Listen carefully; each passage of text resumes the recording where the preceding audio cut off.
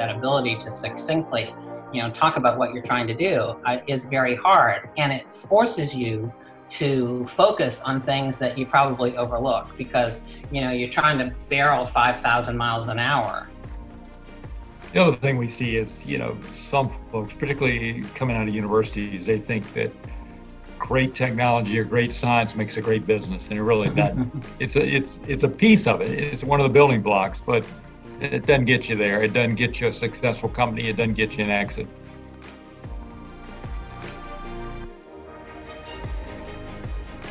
Hi there, and welcome to the Founder Shares podcast. I'm your host, Trevor Schmidt. I'm an attorney at Hutchison, a law firm in Raleigh, North Carolina. We work with founders and entrepreneurs as they fight and grind, stress and push to bring their visions to reality. We're inspired by their incredible stories of success, failure, reworking, and trying again.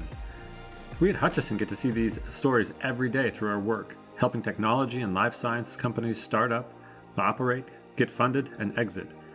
We want to share some of these stories with you, our listener. So whether you're already an entrepreneur, have an idea that someday you want to start a business, or are just fascinated by the stories of how a business goes from an idea to a success, or not such a success, well, this podcast is for you.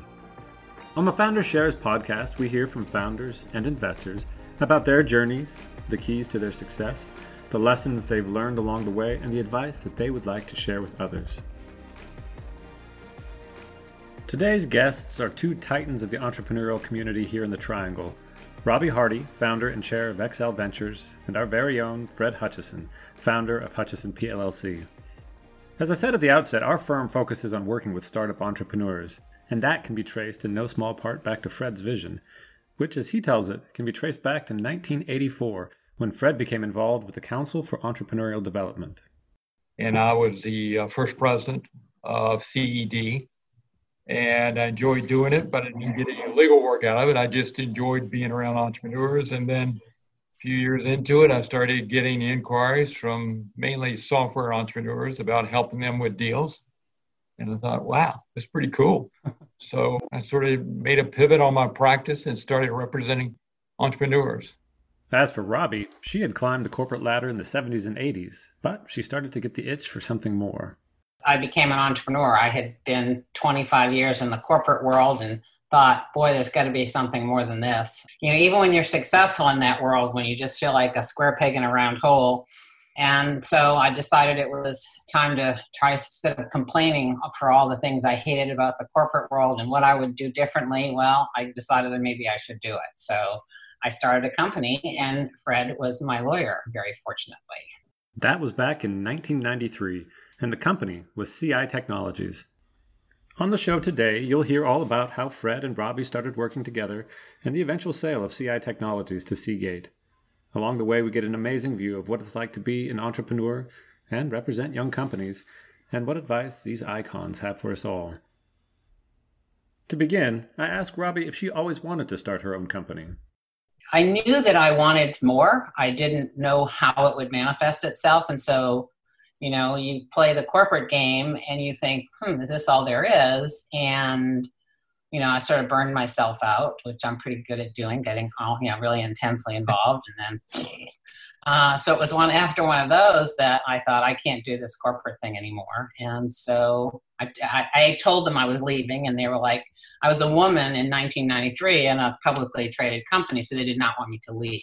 Mm-hmm. But they said, take a leave, figure out what's wrong with you. And so I did. And and so that's when I started, and I had been doing software on the management side, for all that time. And I always thought, if we ever could have just a product instead of chasing the billable hour, I was in the consulting business. And so, the way you got rewarded was how many hours you and your team and whatever could bill. And so there was no leverage, and it just didn't make sense to me. So I always wanted something to leverage, because we build these products, for other companies. And so I had seen some holes that I thought we kept building over and over again. And so that was what the first product was. Can you talk a little bit about that? Tell me about the transition from kind of corporate to running your own company and how you got started.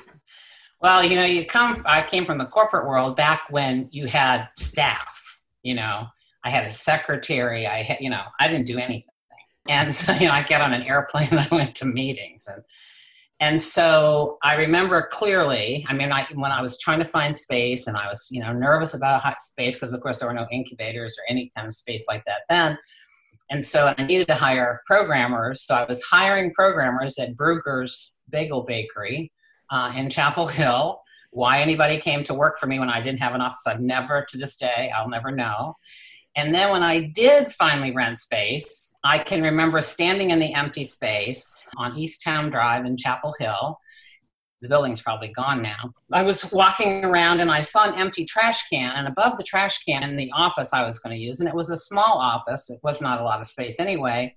And I was looking down at the trash can and I thought, wow, I didn't ask the landlord, what do I do with trash? And then I looked up and there was a mirror and I thought, you better figure it out because there's nobody else here. So it was this really pivotal moment for me as an entrepreneur that I just needed to be able to do whatever needed to be done.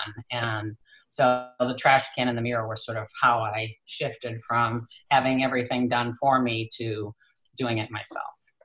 Yeah. So what is the key then? Once you realize that, this is all on you and you have to do all these things yourself. So what's the key to then kind of taking that next step and really starting to grow the business? It's a mistake to think that you have to do everything. I didn't do everything. Obviously, you do, and particularly in the early days, you do what needs to be done.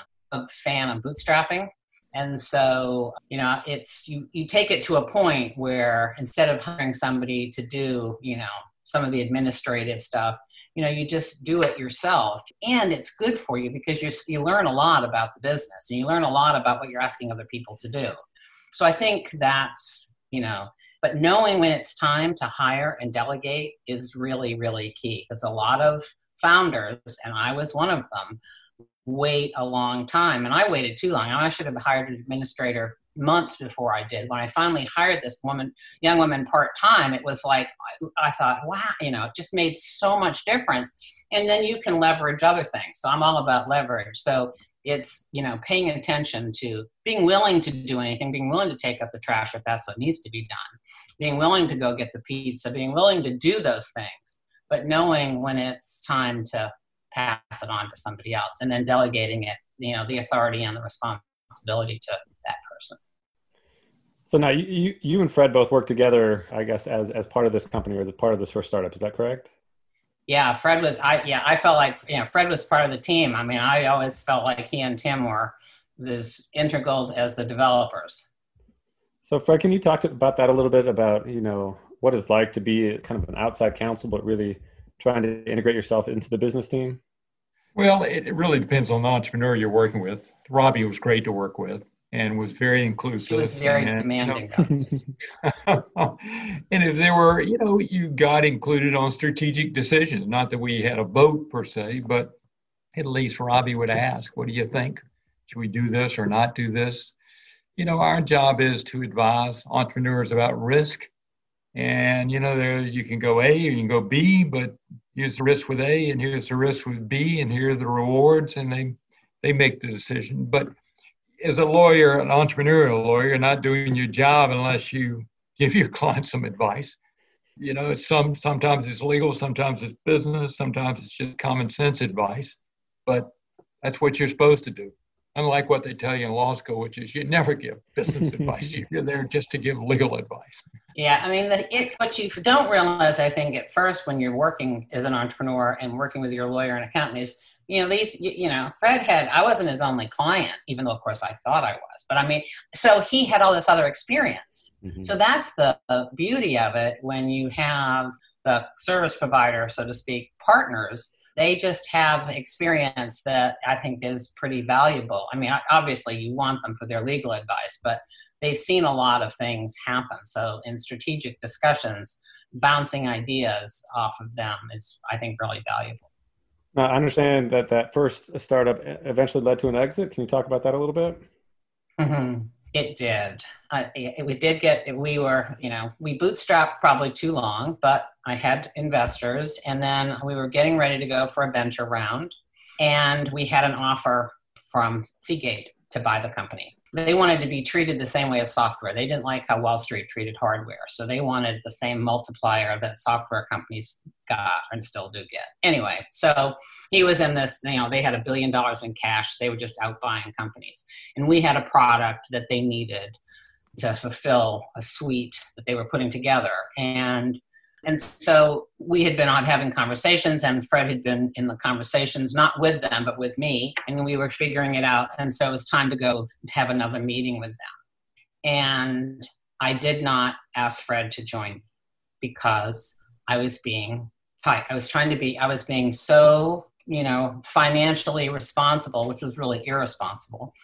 So I went on this, journey to California to kind of finalize this deal by myself. My CTO was with me, but he was going to be talking to their technology people. And, having been in the corporate world, I knew having somebody there to have the pause in a negotiation. I'd done other things, where Fred and I could go outside the room and then come back in, and I didn't have that. And so I have no idea why. I'm flying out there, starting to freak out that, when you're an entrepreneur and you're doing this, you don't stop to think till you're on the plane. So I'm like, well, I've got to figure out something. So I have no idea to this day why, but, and Fred, and we know this is the truth, because we have the proof of it, but I thought I should get a Ouija board. Now, most people don't even know what a Ouija board is. So I land too late, and the next morning I get up and I go to a Toys R Us, and I walk and I ask them, do you have a Ouija board? Because of course I'm tight on time, and they're like, no. But so I look around. So if somebody says to me, and back in the day when they would, and they say, well, we have an 8-ball. I was like, perfect. Why? I have no idea. So I unwrap the 8-ball, I put it in my briefcase, I go into the meeting. We're talking back and forth, and we're still pretty far apart, and they throw a number out, and I'm like, yeah, I don't think so. And I reach down my briefcase on the floor, and I hold up this 8-ball, and I said, well, let's see what she thinks. At that moment, the CEO, Al Shugart, grabs my hand and takes me down to his office. And I'm thinking, this is not good.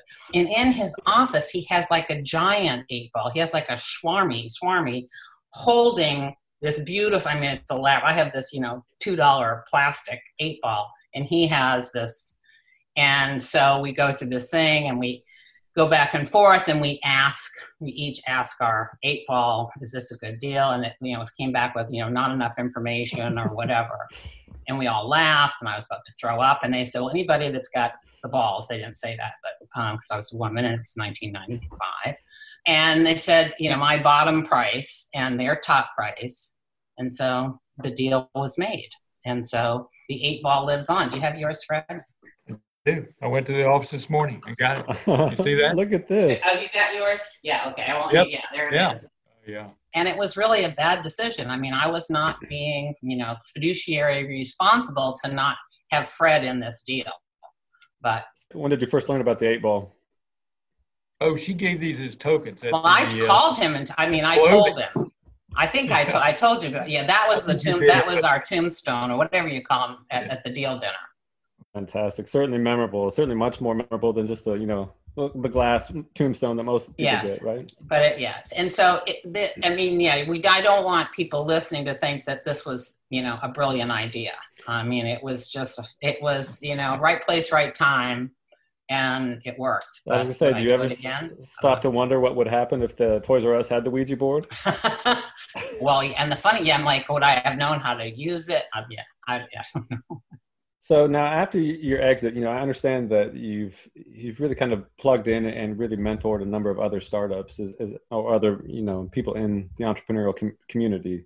Can you talk about what made you want to kind of give back in that way? Well, Fred helped me. People invested in me, and, doing that first money raise and all that. It's hard, but it allowed, me to build what I wanted to do and, fulfill a lot of people's, sort of dreams and aspirations.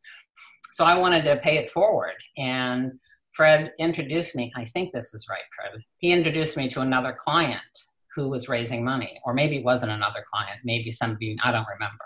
And so I made my first investment in that company. He didn't, he just made the introduction. He wasn't recommending it. Mm-hmm. And so that was the beginning. And it's funny what you think you know, because I had raised money. So you think you kind of understand what both sides of the desk were. But, I can remember asking, going, what are piggyback rights? I mean, it's like, who would even use those terms? Anyway, so it was that kind of stuff. So, I didn't know what I didn't know, but I wanted to try it. So I did. And so I've been doing that since 1995. And played that role as an investor and a mentor since that time? Yeah, I mean, I've kind of sat on all sides of the entrepreneurial desk. I was an investor and sat on boards and raised an angel fund in 2000. It was supposed to be the all women. Well, I could only get 6 at that time. I was a little naive.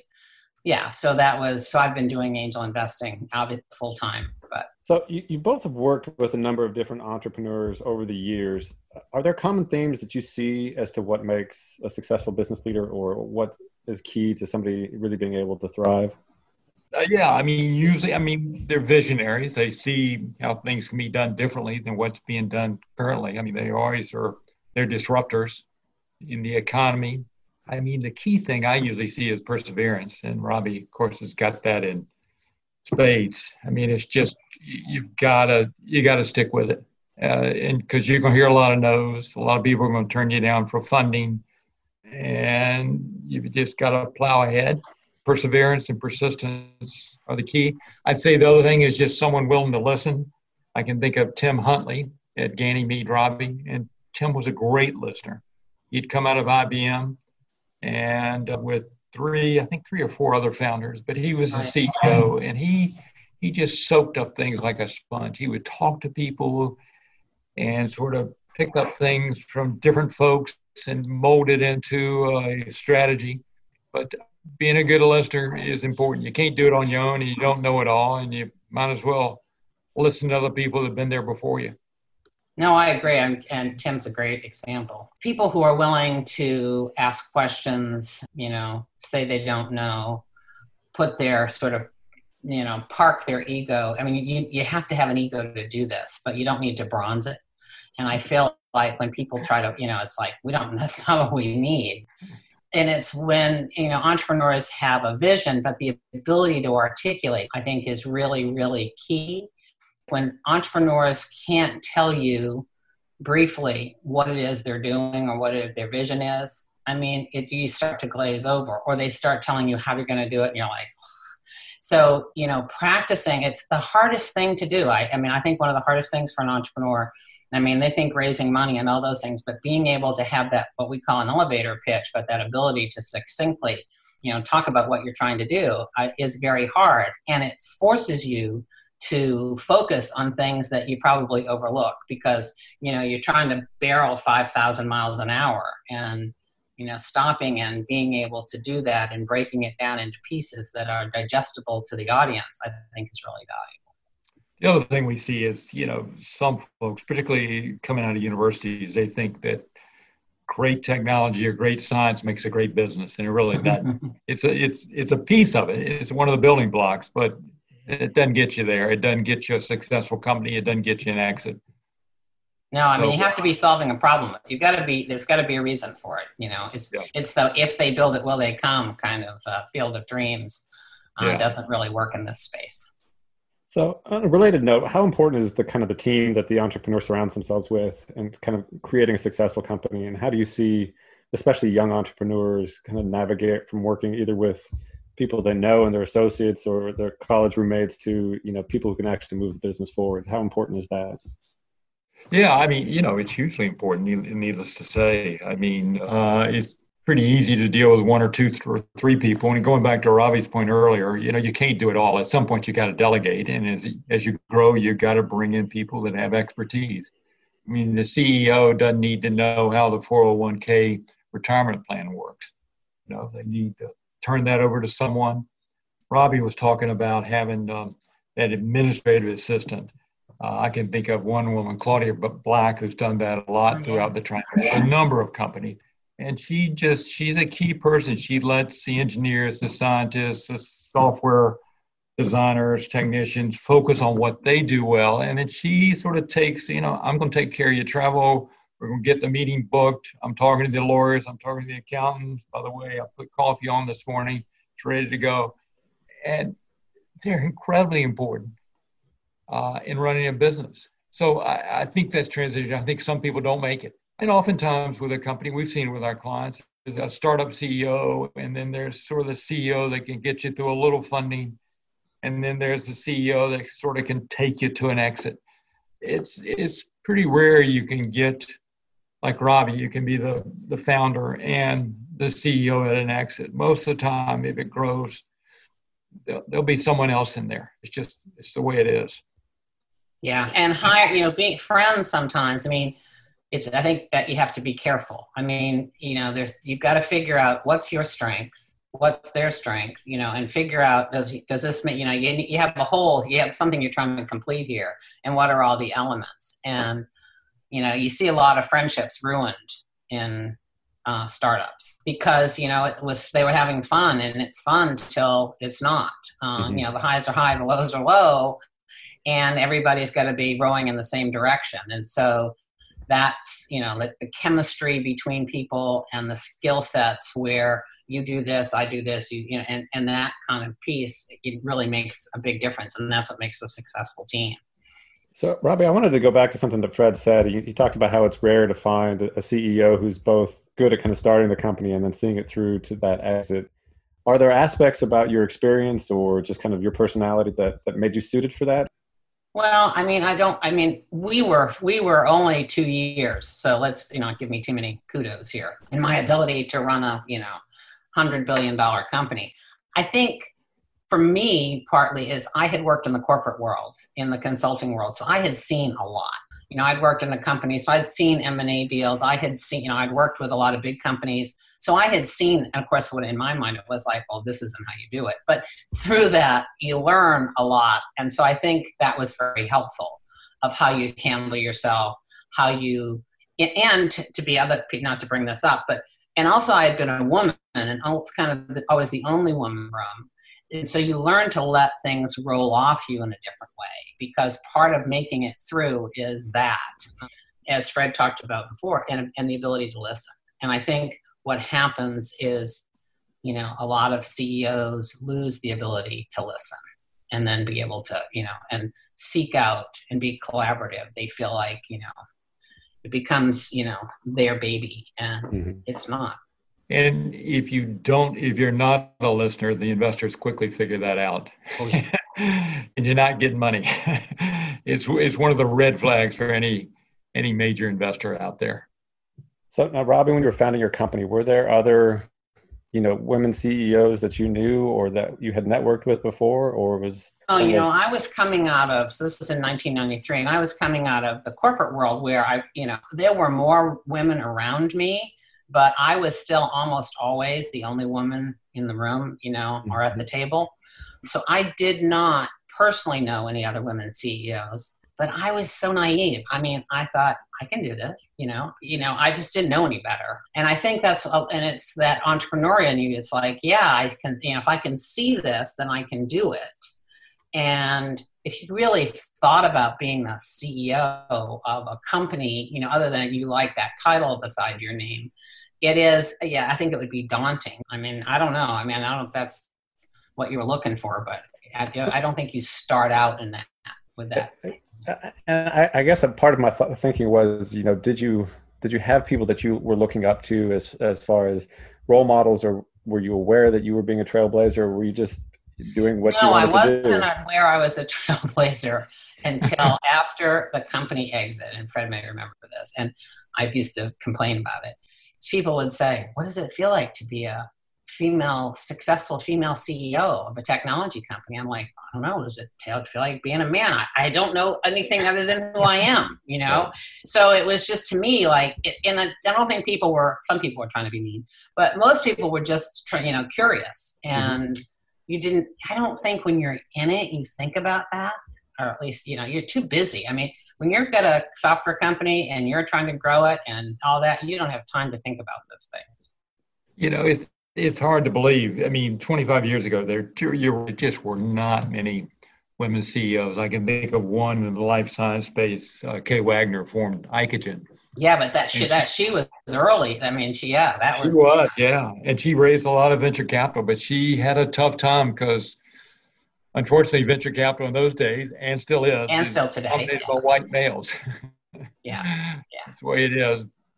Well, I mean, that leads right into it. So, I mean, there's a lot that's been discussed recently kind of about representation issues, both with regard to women and racial minorities in the venture and entrepreneurial communities. So I'd be interested in your thoughts from both of you about how do we change this? How do we get more voices to the table? What's holding us back right now? I was on a call last night, Ideal Fund, which is here in the Triangle, a tech-focused fund. They had a call with their limited partners and they discussed that. And they conceded, you're right, this is a white male-dominated industry, venture capital. And unfortunately, people tend to invest in folks they're comfortable with and familiar with, which means you end up investing in white male CEOs. And they just say, we're going to have to look harder. There are deals out there. They had just invested in a company, a media company led by a very dynamic Hispanic woman. They recognize they've got to look harder, that there are deals there. I've heard it said that Durham and Atlanta are two of the 5 largest Black entrepreneurial centers in the country. And you think about how much money is not going into those companies. The other statistic I heard is women-led entrepreneurial companies are only getting 2% of the venture money that's invested each year. I mean, a minuscule amount. Mm-hmm.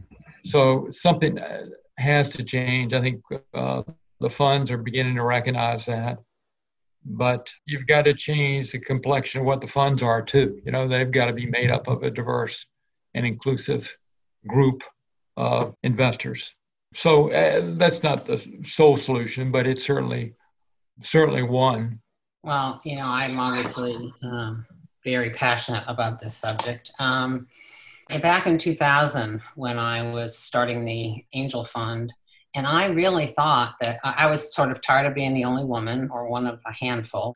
And I really thought that it would happen. And there just weren't enough women here. I didn't have a big enough network or whatever. And so from 2000 until last year when we launched Excel, I had been, focused on this whole issue of why do women only get such a small amount of the investor pot?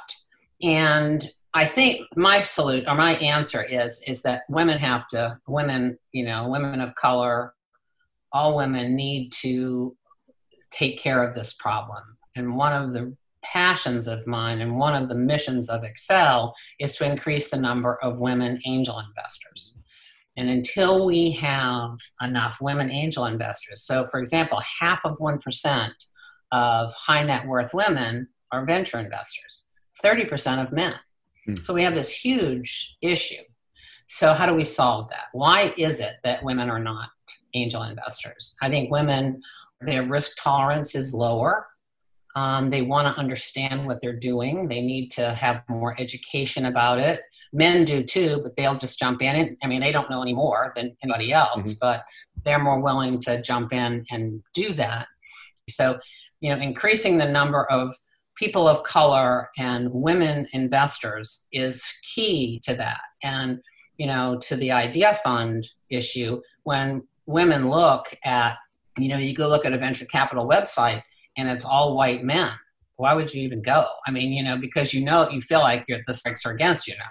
I'd probably go anyway, but, not everybody will. And so they've got to, increase the diversity of their teams. And they find that very hard to do. And I think there's something there that doesn't quite make sense because there are a lot of smart women, there are a lot of smart people of color that could be there. And so there's this clubbish thing. I don't know what goes on, but we need to change that. So I'm on a big mission to increase the number of women angel investors here and all around the country. So Excel is just kind of a little piece of that, but that's what it's all about. So with Excel, do you target kind of women who are outside of the entrepreneurial community already to kind of expand that network? Because you can't just rely on the entrepreneurial community. Right. I mean, because women only get 2.2% of the money, then we don't have as many women entrepreneurs. So you've got to go outside there. So in Excel, we invite women who are accredited, but are not part of the entrepreneurial community. So there is a bigger learning curve because they really, I mean, some of people, I've given talks and people are like, now what's an angel? So that's what we have to do. So I think we can whine that it doesn't happen, or we can do something about it. And so for Accel, have you started interviewing companies? Are you starting to invest, or are you still kind of? Yeah, so we're actually in the process of our first investment. We started, we put it together in 2019. We launched it late last year. And our last in-person meeting was in February. So we went virtual and figuring out, we're doing straight debt. We're not doing your typical angel investing or venture investing. We're not doing equity. It's partially because it's more straightforward. We don't have to deal with valuation. There's a lot of issues that go away if you just deal with debt. The data tells you that the first $50,000 that for women is the hardest money for them to get. And when you see these women, and I don't know if Fred agrees with this or not, and it may be minorities in general, even the women aren't minorities because we're the largest part of the population. However, is that when they come for the money, they are much further along. They have figured out how to do more with less because they've had to. So that's another interesting piece. So Accel is, we're trying to get them going. There will be, Accel is designed sort of to go to from the crawl, walk, run stage. And so will it get into equity? Will it just do revenue share? What's the right answer? Chasing the unicorns isn't really, I don't think that gets us where we need to go to increase the world, but there's nothing wrong with that either. And do you think part of that, you talk about women-owned businesses being further along when they start to apply for money, is that part of this symptom of having to be better in order to get access to that 2% of capital? I believe so. Absolutely. It's in a lot of things. And women are, if they decide they want to do it, then they're not going to let something get in their way, like money. So they'll find another way. And so there's that part of it. I think there's a lot of things that contribute to it. Now, that's not obviously 100% true. I've certainly worked with or talked to women entrepreneurs who have just an idea and no clue anyway and are out there raising money. But the majority that I see and what we see come into Accel, that it's like, wow, they've done a lot with very little. Right now, Accel only does North Carolina. We may expand that since now we're in this virtual world. We never actually touch anybody. So we'll see. We're working on what 2021 Accel will look like.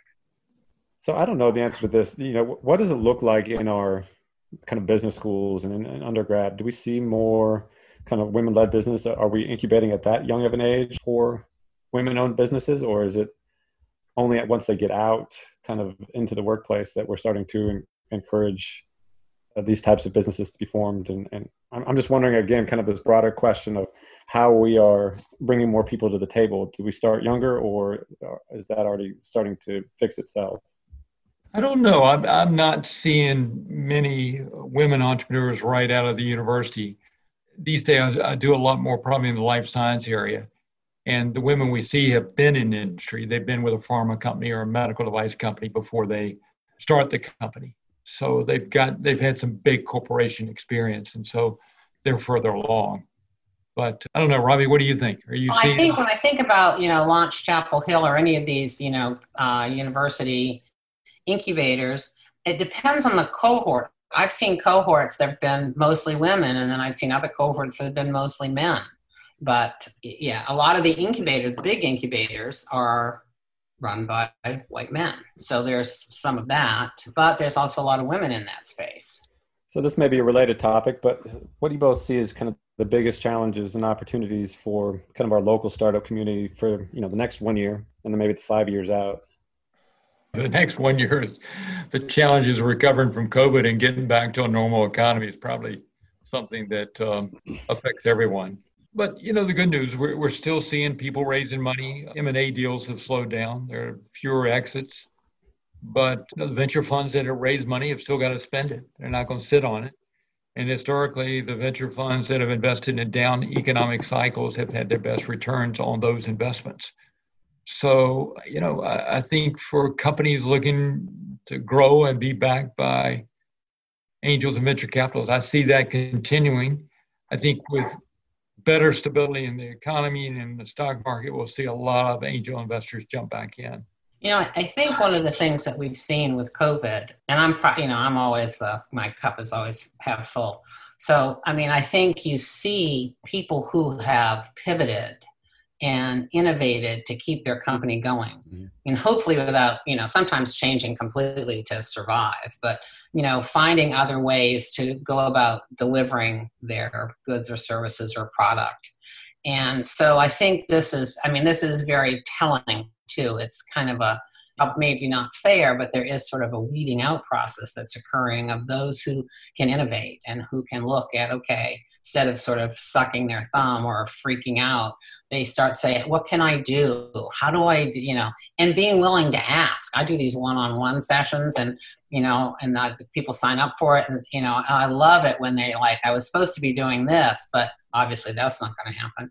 But so now I'm thinking about doing this. It's kind of in the same, what do you think? And so it's that, kind of thinking that I think is just pretty impressive. And I think it makes them stand out. So I think as we go through and come out the other side at someday, then I think, it's those who have really innovated found a way to, get the job done are the ones who will survive and thrive.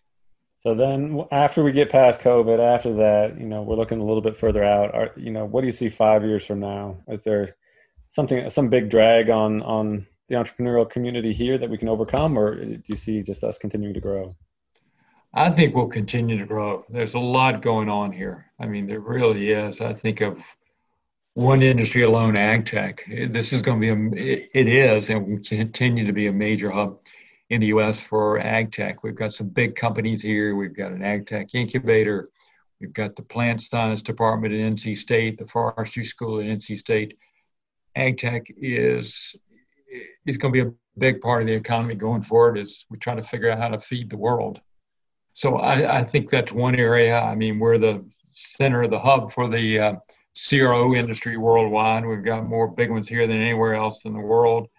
I think the technology practice will continue. The technology companies, the life science. I mean, we're becoming a huge hub for gene therapy. So I think things are good. I wish we had more venture capital based here, but the good entrepreneurs can get on a plane or get on a Zoom call and talk to people all over the country, all over the world.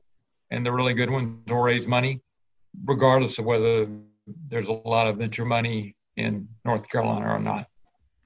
I think the triangle will grow. I mean, for me in 5 years, I want to, see this large number, a number I can't count, of women angel investors and venture investors, and, seeing that change. And I think that this world we're in today, this Zoom that we're on, there's technology coming and being, of course, that's what a lot of investors are investing in, is the next Zoom. But there's a lot of time and money and energy being dedicated to make the world smaller so that getting on an airplane isn't as important.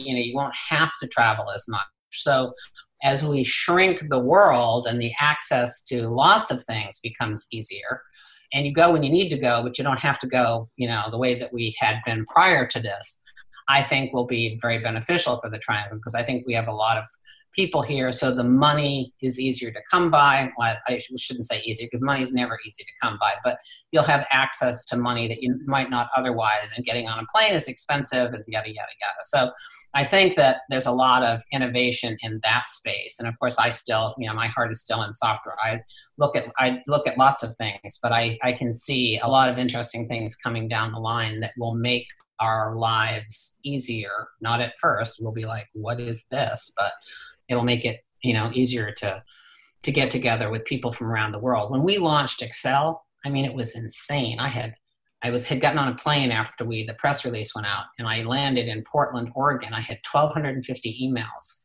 and they were from all over the world, and people in Milan and in France and in Russia, and all of us, going, let's do deals together. So it was just sort of this funny thing. And so I think we'll start to see, not to that extent, but I think we'll start to see that globalization that we talk about come to be as we're able to do this from anywhere. So, we are the Founder Shares podcast. And so I always like to ask our guests, if you could provide one piece of advice to a new founder or somebody who's thinking about starting a business, what would be that advice that you'd share with them? Robbie, let's start with you. Boy, One piece, can it be a long piece? Oh, it can be 6 pieces of advice. I asked for Well, one. I think it's, do your homework. This doesn't happen overnight, really, dig in, be willing to ask lots of people, lots of questions, listen to what people tell you and what you learn, figure out, how to dissect and analyze and parse through the data that you receive so that you don't necessarily fall in love with something before it actually makes sense. Learn how to tell your story. Don't bronze your ego, get it out there, and you need to have it to stand out there and do it, but you need a lot of people. It is not a solo journey. And anybody who says I did it, there's no I in team. I hate that saying, but it's true. Knowing your stuff, being able to listen, and not bronzing your ego, I think are pretty key for me. Yeah, and I would say do something you're passionate about. I mean, we found the people successful over the years are really passionate. They believe in what they're doing. They believe it's going to make a difference. Sure, they'd like to make some money, but that's not why they started it. Back in the dot-com era, I don't know, 70% of the people were doing something, were doing it just for the money, for a quick hit, thinking they could start a company, flip it in a year, and they moved away. But the ones we see now, I mean, it's something they've got a vision. They're passionate about it. They love what they're doing. I think those are the ones that really are going to be the most successful. Yeah, I second that. I mean, I don't know any successful entrepreneur that started it for the money. I mean, it's because there's a passion. There's something they want to do. There's something they want to do. And it's a long journey from starting it to when there might be money. So you can't get up every day and push through the highs and the lows of starting a company when you're focused on a payday, 10 years down the road. Well, thank you both for coming on. I really appreciate it.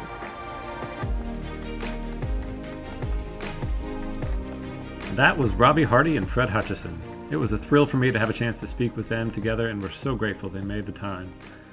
You can find more on Robbie by going to robbiehardy.com. That's ROBBIEHARDY.com. Or XL Ventures. That's XELLE Ventures.com. And of course, we'll put those links into the show notes. Thank you all for listening. If you like this show, we'd be thrilled if you left us a rating and a review. That helps others hear these startup stories, and we may even share your review in an upcoming episode. And if you're a founder or business owner in need of legal advice, we'd love to hear from you. You can start by visiting us at hutchlaw.com. That's HUTCHLAW.com. We have the capacity to help you with just about any legal need your company may be facing. We're passionate about the innovation economy, and we're ready to support you on your entrepreneurial journey. This show was edited and produced by Earfluence, and I'm your host, Trevor Schmidt. Look forward to talking to you next time on the Founder Shares Podcast.